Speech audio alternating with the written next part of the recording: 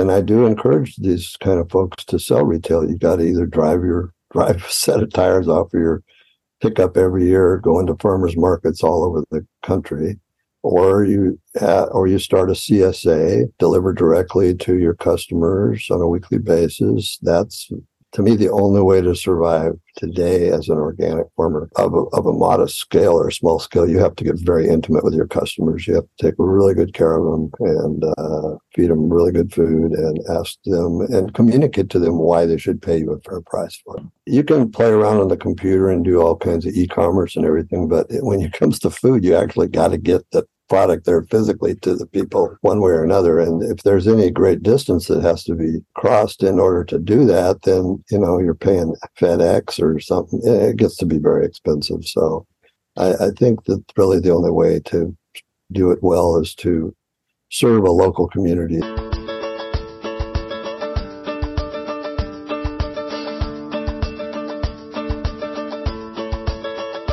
It's time for conversations about our food and how it's grown on Farm to Table Talk with your host, Roger Wasson.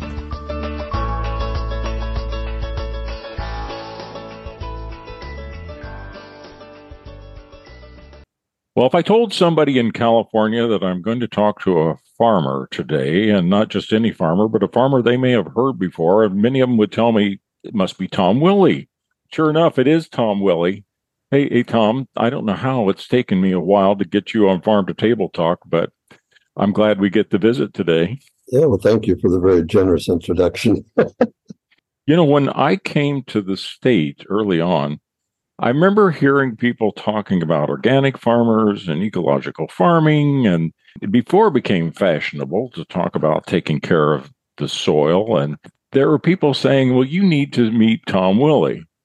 And I think I went down to a small farmers conference or something like that in Fresno. There is a small and you were a speaker. And I don't know how many years ago that was, Tom. I don't either. It's a while. It's been a little while, I imagine, yeah. Up until that time, at the other places I've been around the country, you didn't hear about small farmers or small farms or small farming. It's a funny thing to call a farm, maybe just to call it small necessarily. But when you consider the contrast was industrialization and scale, then that really got people's attention, because it was the time, and it has been this way for a while. People thought if you're going to farm, you got to just keep getting as big as you can. And that was the only way to survive. Yeah. Well, Earl Betts started that back in the 70s or whatever. I mean, all farms used to be a lot smaller than a great number of them are today. But you're right, it has industrialized a lot. And when I first came to Fresno to learn to be a farmer, I'd say in the mid 70s, Fresno County at that time, and maybe it still is, had the unique distinction of having the most small family scale farms of anywhere in California, maybe even the country, but also the largest specialty agribusiness farms in the country as well. So it was, a unique contrast that may yet continue to this day. I haven't seen statistics on that recently. That's really interesting, because I hadn't thought about that, because when you go to the different parts of the states and you say you're from California agriculture, used to be the first thing they think about was large scale, big agriculture in the Central Valley. Mm-hmm. But now, because of EcoFarm and some of the other programs, people are starting to realize that there's different size and shapes of farmers in California. Yeah, well, I'm 75 years of age now, and people of my vintage that grew up on farms around here, and a number of whom I know, and some of them still farm, they grew up on 40-acre raisin farms or 40-acre tree fruit farms, hereabouts, and back in the 1950s, and those families could live a moderate middle scale life, and they could send their children to college. All of these people went to college, and that was all done on 40 acres of raisins or tree fruit. You can't do that anymore. Well, we did make a living on 80 acres of intensive organic vegetables. So our farm was never any larger than that. And it probably was originally on 20 acres. So we did make our entire living on a relatively small farm, probably since from about 1985 to 2017. And you'd be hard pressed to do that now. And we had the fortune of being in a historical moment. It was kind of like the birth of the modern organic farming movement. And that was a great refuge for about 30 years for modest family scale farms. It no longer really is that anymore, but it was. And we were fortunate to be there and take advantage of that. Yeah. Now let me catch up to that point, because you were talking about when you grew up, what it was like. Where I grew up in the middle of central Illinois, probably most of the farmers had over 100 acres, maybe a couple hundred acres, a lot of them. But every single farm up and down the road, almost every single farm, the only reason they grew crops was to feed the livestock. And initially, soybeans was a new idea, but the corn, everything you grew, you had enough hogs and some cattle to be able to have everything walk off the farm, and that was the only way you did it. But then there was that was a value added proposition. yeah, that's right. Yeah. And then sooner or later they found out that, wait a minute, the price of livestock's not getting high enough, and we can make more money not having the livestock and taking the fences out. And before you know it, they started doing what Earl Butz said, and that is fence row to fence row, and then you didn't even have the fence rows. Yeah, so now I would imagine the average farm in that neck of the woods, Bloomsdale, Illinois, would be a couple thousand acres instead of a couple hundred acres. Yeah. Well, when you talk to people about, can you get by with this one person with good equipment, and if you're lucky, you might be able to do it on 2,500 acres, but it's unusual. Yeah. And the way that is mechanized now, and with Roundup Ready, where you just spray the weeds, you don't have to cultivate or anything. I don't know. I've heard farmers. I think maybe two people could farm a couple of thousand acres themselves, pretty much. And I've heard farmers say it's pretty boring, because all you do is put the seed in the ground and go out and spray a couple of times, and then go out and harvest. 3 months later or 4 months later, and they don't find it as intellectually challenging as we found biological agriculture out here. And when we were trying to kind of invent methods of creating productive organic systems. Yeah. Now, we used to talk about crop rotation, and at one stage in certainly our farms, you did corn, soybeans, oats, alfalfa. You'd rotate everything, but then the new rotation, sometime after I left, became corn, soybeans, and Florida. There you go. Exactly. Yeah. And there really were people that would, get the crop in, and they go down and live in the Sun Belt until they came back to do the spring work. Yep. But it's harder even for them to do that now. But you look at this time, then you look at where we are right now, and you've seen a lot happen in California. Is this a good time to be a small farmer? Is this a good time in your mind to be able to get into farming? There's always a way, but it's a much more challenging time right now than it was for us in 1980. Even though that was a very challenging time as well, because there was so little knowledge at that moment about how to do organic farming. As I say, it was very hard to grow it then, but it was very easy to sell it and get a very good price for what you could produce.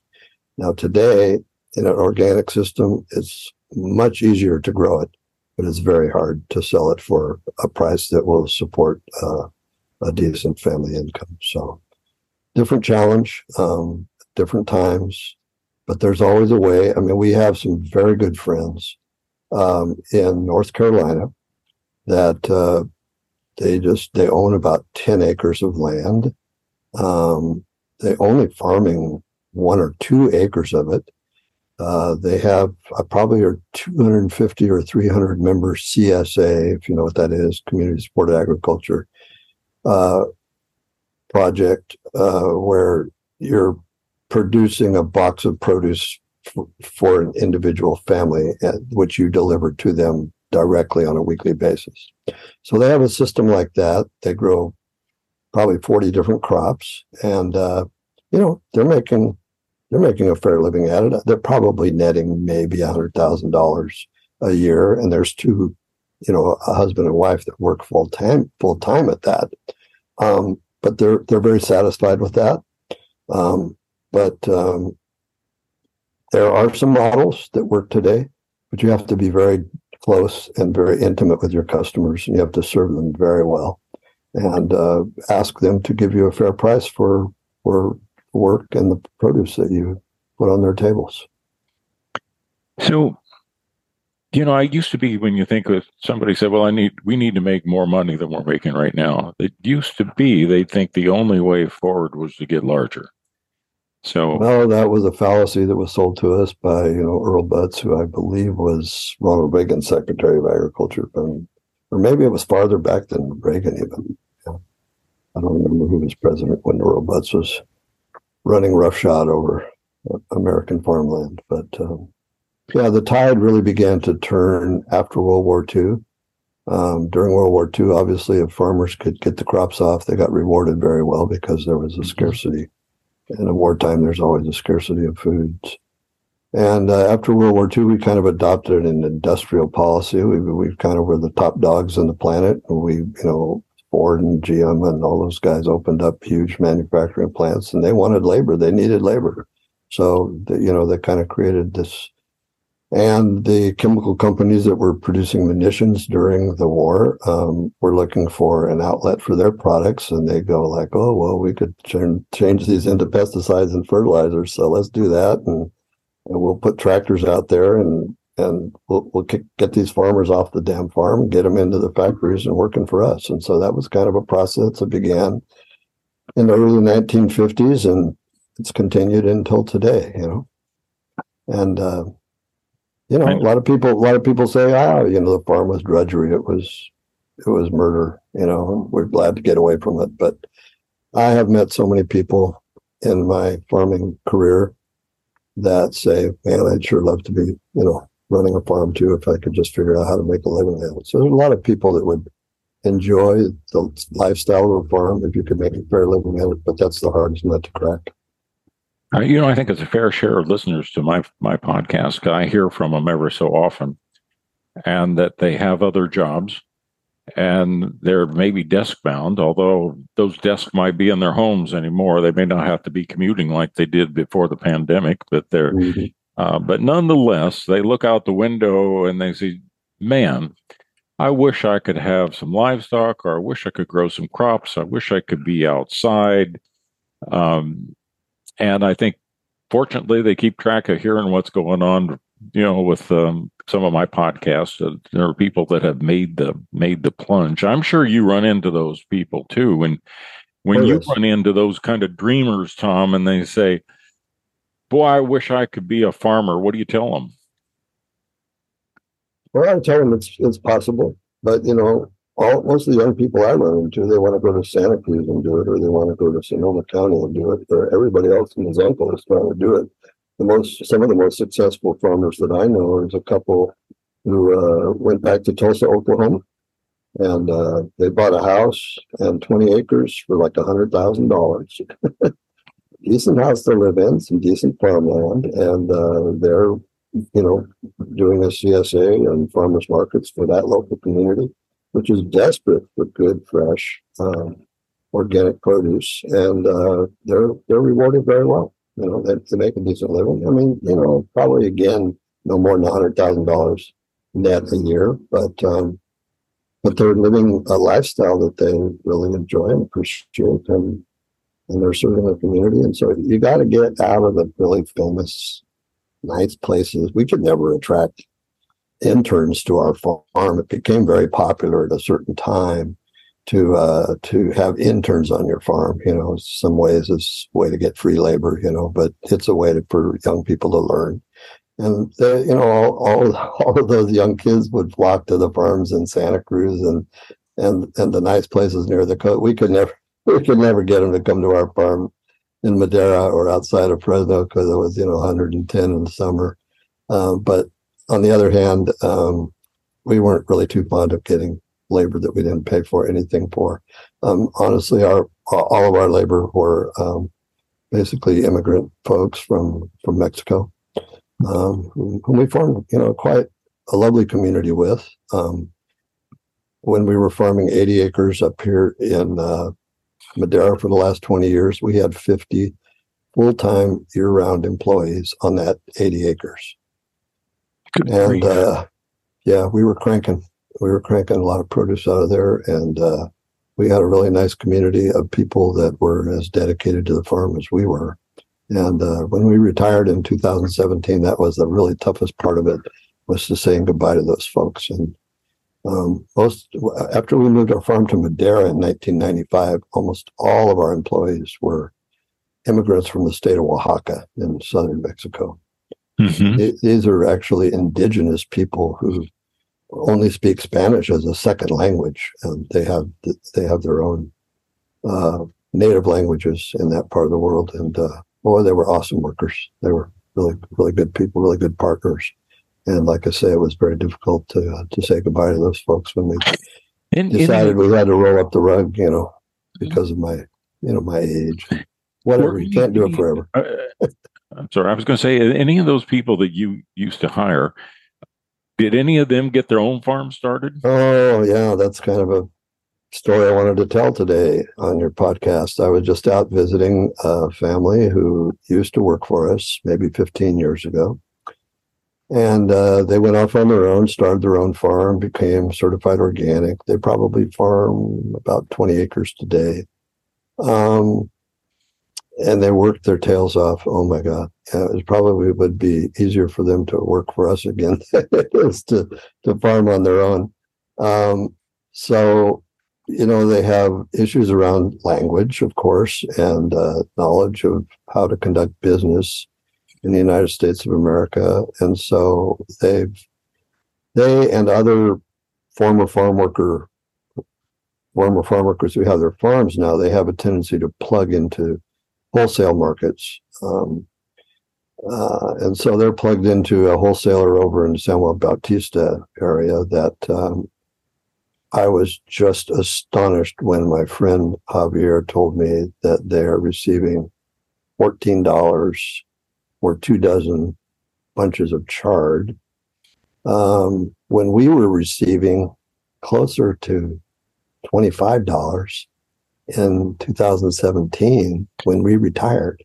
And in 2017, the wage that we had to pay was about $10, and the wage that they're paying as of January is $16.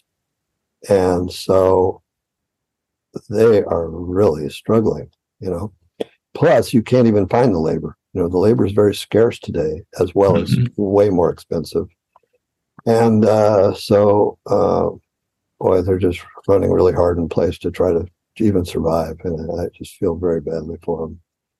Because there are other people in the marketplace, legacy farms that have a big reputation, that are selling that same product 2 dozen chard today for $35. And they're getting $14 from their wholesaler, who then sells it to the larger marketplace. And it just does not work. Absolutely does not work. I don't know how they stay in business. So how do you explain that difference? I mean, did they not have access to get to the same people that they could sell direct to a retailer or somebody like that and get closer to the $35? Yeah, and they don't have the reputation, and maybe they don't have the money to make the best fertility inputs into their system, and so their product may actually be qualitatively less desirable than the product from the legacy farm. There's a whole lot of factors, but the whole thing comes down to the fact that the organic movement has kind of been co-opted by the conventional food system.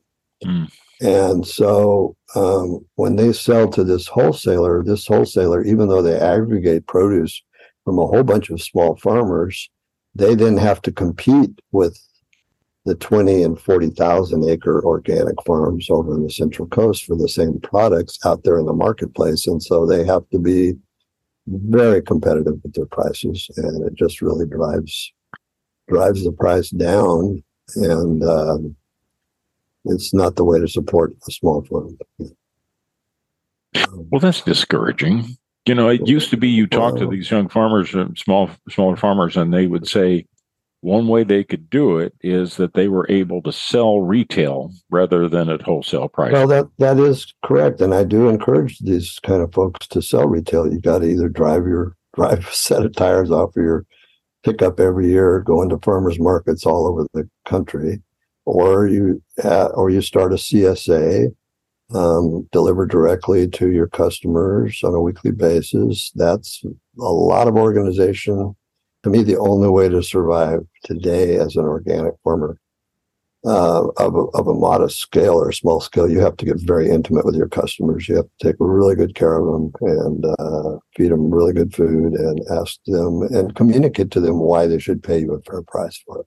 Is there kind of an optimal mix of how much might be CSAs versus, you can market online and you can do farmers markets, food hubs, what looks optimal? You can play around on the computer and do all kinds of e-commerce and everything, but when it comes to food, you actually got to get the product there physically to the people one way or another. And if there's any great distance that has to be crossed in order to do that, then, you're paying FedEx or something. It gets to be very expensive. So I think that really the only way to do it well is to serve a local community that's around you. Our CSA, we had 850 families that belonged to that. But they were all within just barely over an hour's drive from the farm, Mm-hmm.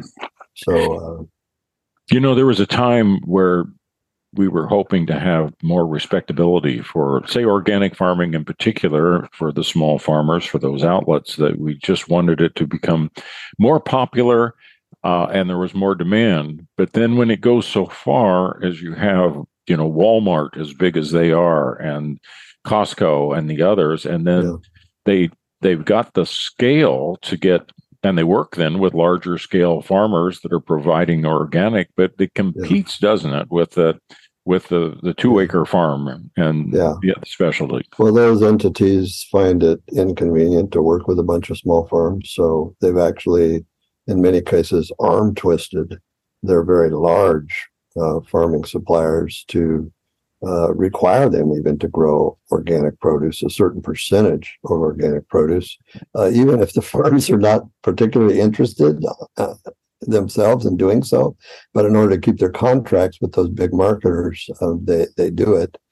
And in some cases, they don't do it very authentically. They do it according to the letter of the law, but not the spirit of what the organic movement was about, and often don't really adopt what we consider foundational practices of organic soil management, like using compost and cover crops, because there's a lot of commercial inputs now for organic farms that are organically certified that we didn't have access to back in the 1980s, but you can farm out of a bucket and out of a bag organically now and cross the T's and dot the I's and be legally compliant, but I don't think the general public appreciates and knows that a lot of the produce in the major supermarkets is.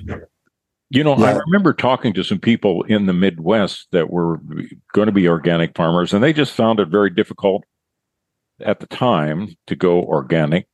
They just felt like they needed a whole lot more help with using some different products. But what they did find was successful is that they could have communications with a customer. So one person would say, "No, I'm not certified organic." But when I explained to my best customers what it was I was doing and showed everything and why I did what I was doing, they were fine with it. So they were substituting with explanation and communications, which you can do when you're one-on-one.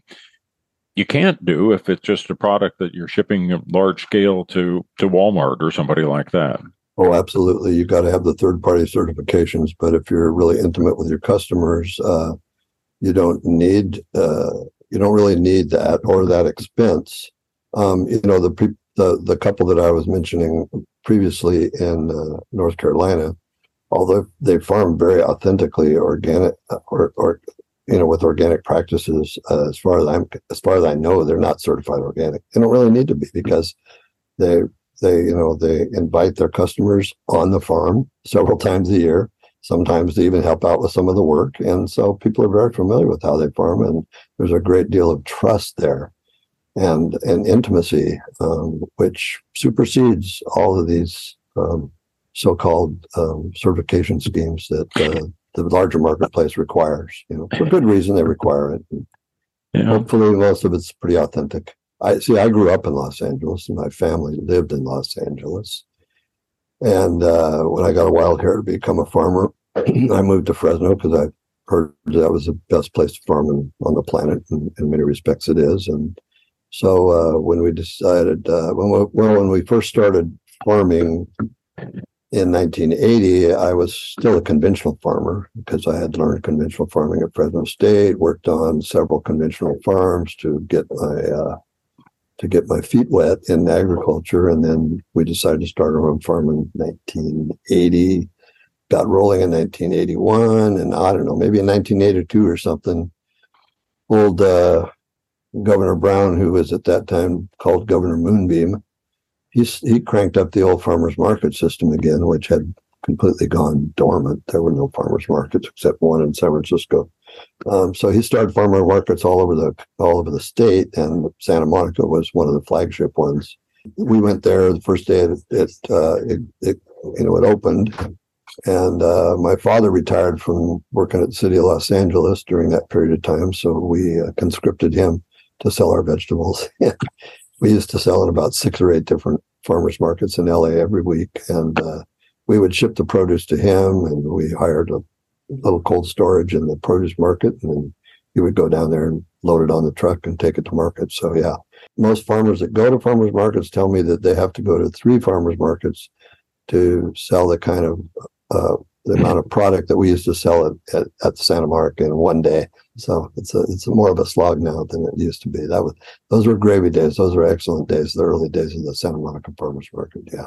I see some farmers up here at this farmers market in Sacramento that are coming all the way from Watsonville, which is like 3 hours. And one young lady that I know brings a truck up and sets up this market, sometimes by herself, that she'll come into Sacramento. She's out by 3 o'clock in the morning, and makes a couple stops, getting the truck loaded up, and drive up here all day and set up for the market.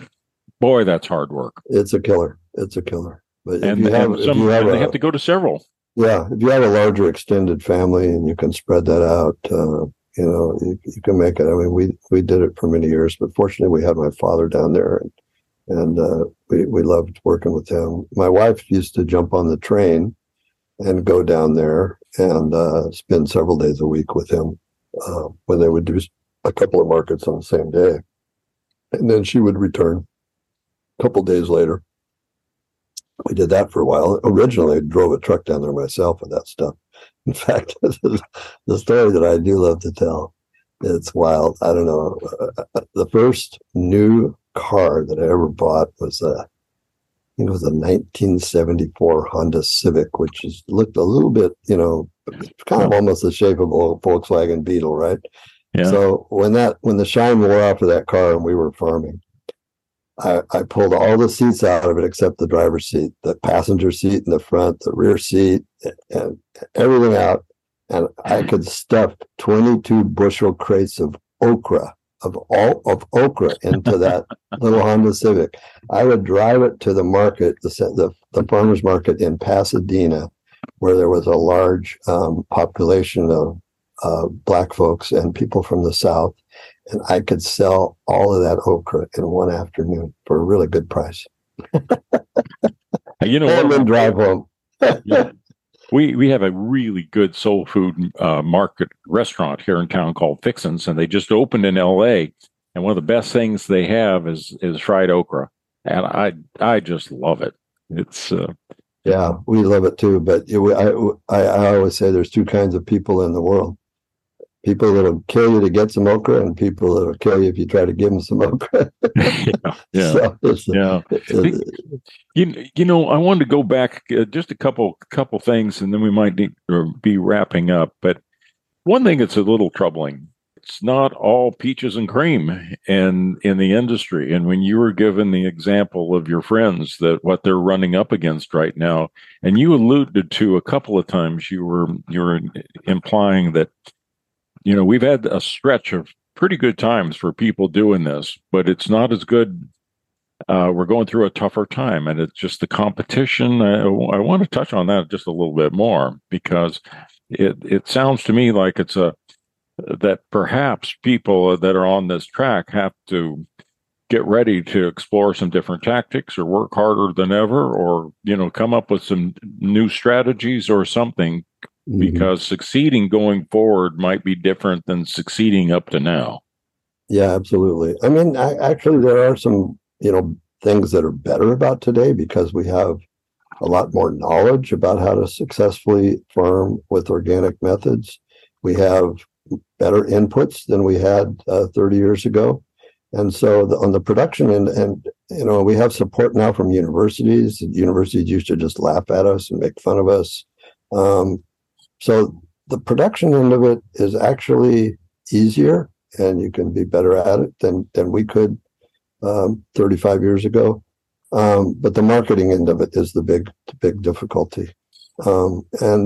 But you have to be very creative, and you have to get out of the box. And, we actually, those of us in the modern organic farming movement 40 years ago, we dreamed of really creating a completely alternate food system than the one that dominates our nation today. And somehow or another, because we were kind of driving for efficiencies and actually wanted to influence the larger production system, we kind of the whale ate the guppy, and we kind of got dragged into the conventional capital intensive market system, and it's not a real good income. It's not a real good outcome.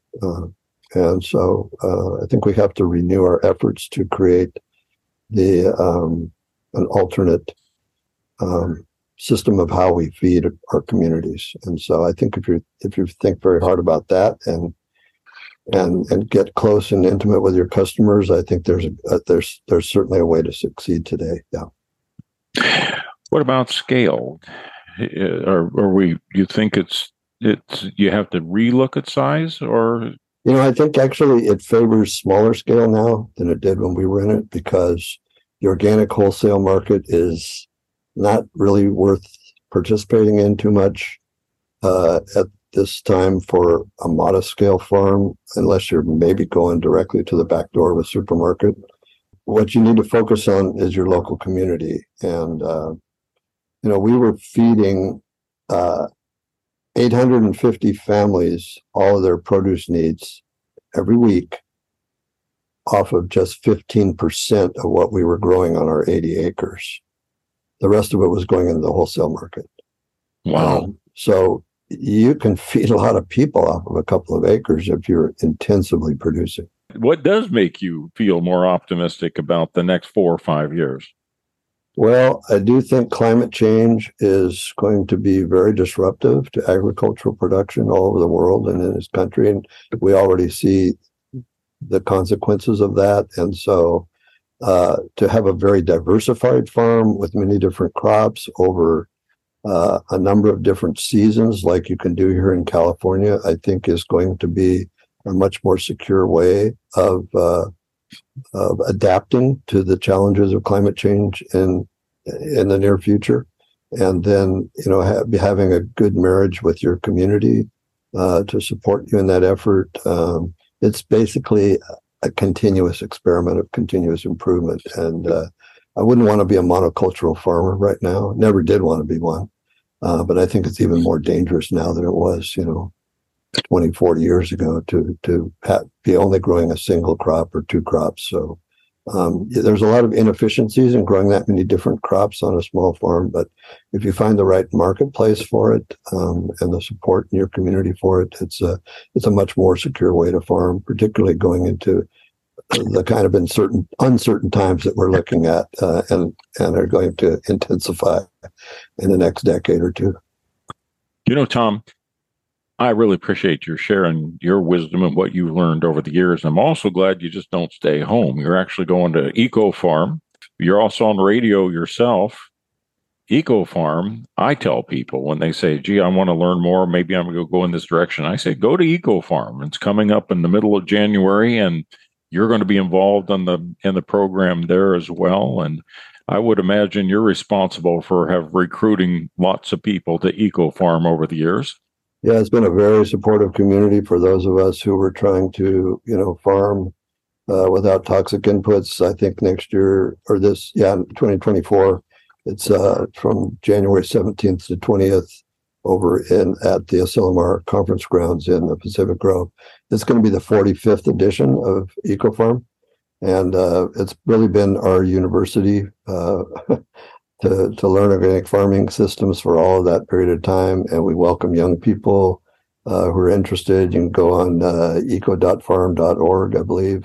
I think it's eco-farm.org. Eco-farm, whatever. Just Google Eco Farm Conference and just use Eco Farm as a single word. You'll get it.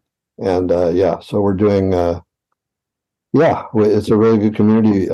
It's attended by somewhere between 1,000 and 1,500 people now. And Selmore is a beautiful conference ground. There's farm tours. We're doing a whole day pre-conference on soil management and the reduction of tillage and organic systems.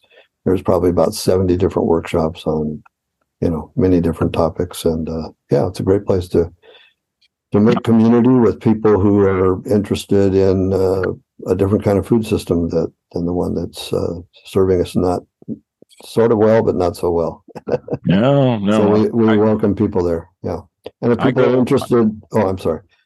I'm just going to say I go often too, and I get enthused, but then I always slow down when I figure out that I don't want to work that hard. But aside from that, I get enthused. It's a great place to learn and party as well. So maybe that's the part I like. And if you might be interested in my radio show, it's on KFCF 88.1 FM in Fresno. And if you don't catch it on the radio every first Friday of the month at 5 p.m., you can go on our farm website, which still exists.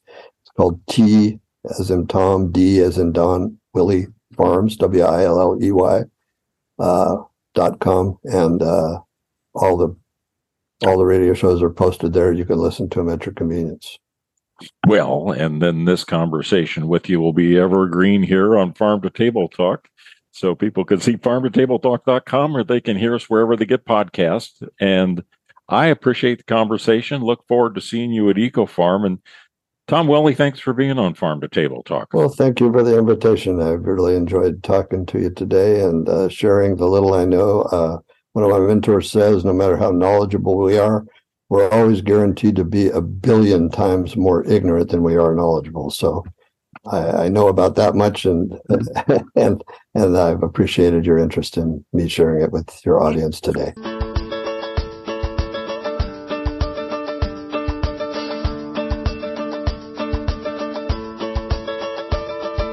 You've been listening to Farm to Table Talk with your host, Roger Wasson.